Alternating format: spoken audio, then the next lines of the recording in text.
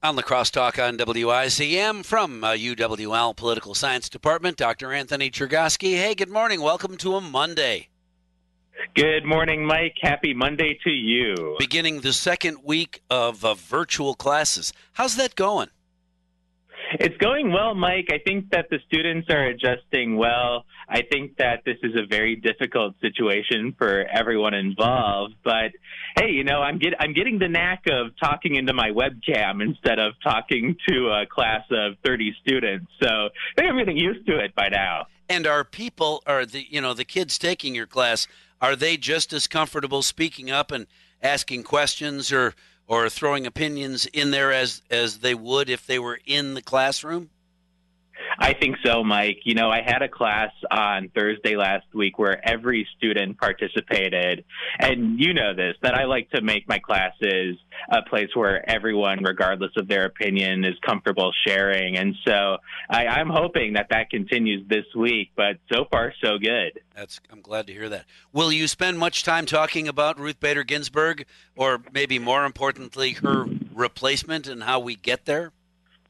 Yeah, I think that'll absolutely come up, Mike, because we're talking about the Constitution this week in my Intro to American Gov courses. And obviously, we need to talk about how the Constitution gives life tenure to judges after they are confirmed. And so that's why these fights have become so high stakes, because, if it's Amy Barrett who gets nominated, say, she seems to be a likely possibility for President Trump. Well, I believe she's in her late 40s. So you could be talking about her being on the court for, 20, 30, 40 years. So these are incredibly high stakes fights. And one thing that I also mentioned to my students is that the Supreme Court picks of a president are hugely important elements of their legacy, because they're on the bench way after the president is out of office. Right. Well, so that makes it even more important, because if the president has the opportunity to replace a Supreme Court justice, wow, that's quite a privilege.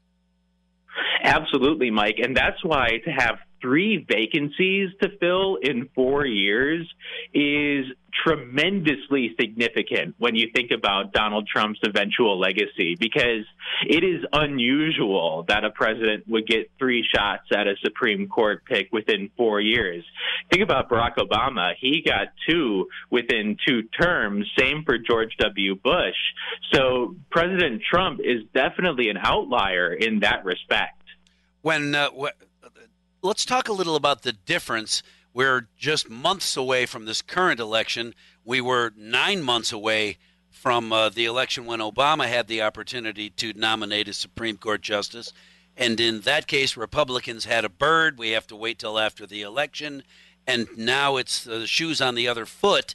And Republicans are all about, we got to do this quickly. The president has the right to move forward. He's the president till the middle of January.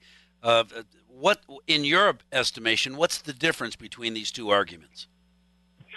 I don't think there's much difference other than the fact that this is a Republican president's nominee, while you had Barack Obama's nominee being the one who was put forth in 2016. And to get another conservative on the Supreme Court, I think that Republicans are willing to bend or even break their own rules a little bit, because that is so valuable to have, Mike. If you can flip a liberal seat to a conservative seat, that makes a really big difference in the long run. And so I think that the Republicans are much more concerned about that than looking hypocritical. Now, the Democrats are going to make this politically painful for them.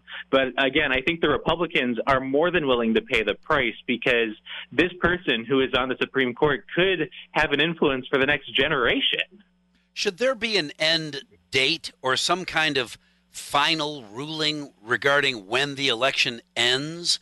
Or will it, as it was in California, heck, in Minnesota back in 2008, after continually finding boxes of ballots that all went Al Franken's way, then the election was called after he took the lead over Norm Coleman. Are we going to find that same situation in California and other states, that the election is ongoing until we get all these trunkload of boxes of ballots in and counted? Well, Mike, the Constitution prescribes the end of Donald Trump's term, so that isn't so much in question, like when his term would end. But yeah, it is possible that we could see litigation, that we could see lawsuits, we could see all kinds of things that extend this beyond Election Day. So I continue to be doubtful, or at least I think it's really in question if we'll know who the winner is on election night or even the day after. So you think it'll be a week or 2 weeks? California said they'll keep the ballots or the polls open for 2 weeks if necessary. Really depends on the margin, Mike. You know, if this is not a close election, we'll know pretty quickly. If it's a close election, then buckle up and get ready for the long haul. Right. Well, and I wonder sometimes, we'll have to talk about this again later this week, maybe tomorrow for that matter. But if the election is close, we're going to keep it open. We're going to keep the ballots open until my guy wins. That's a big concern that a lot of people have. If America doesn't know there's a presidential election coming up and Election Day is November 4th, and you can't figure out how to vote and get your ballot postmarked, it doesn't necessarily have to be in the hands, but if it's postmarked by November 4th, shouldn't that be the do-all, end-all to a legal, legitimate ballot?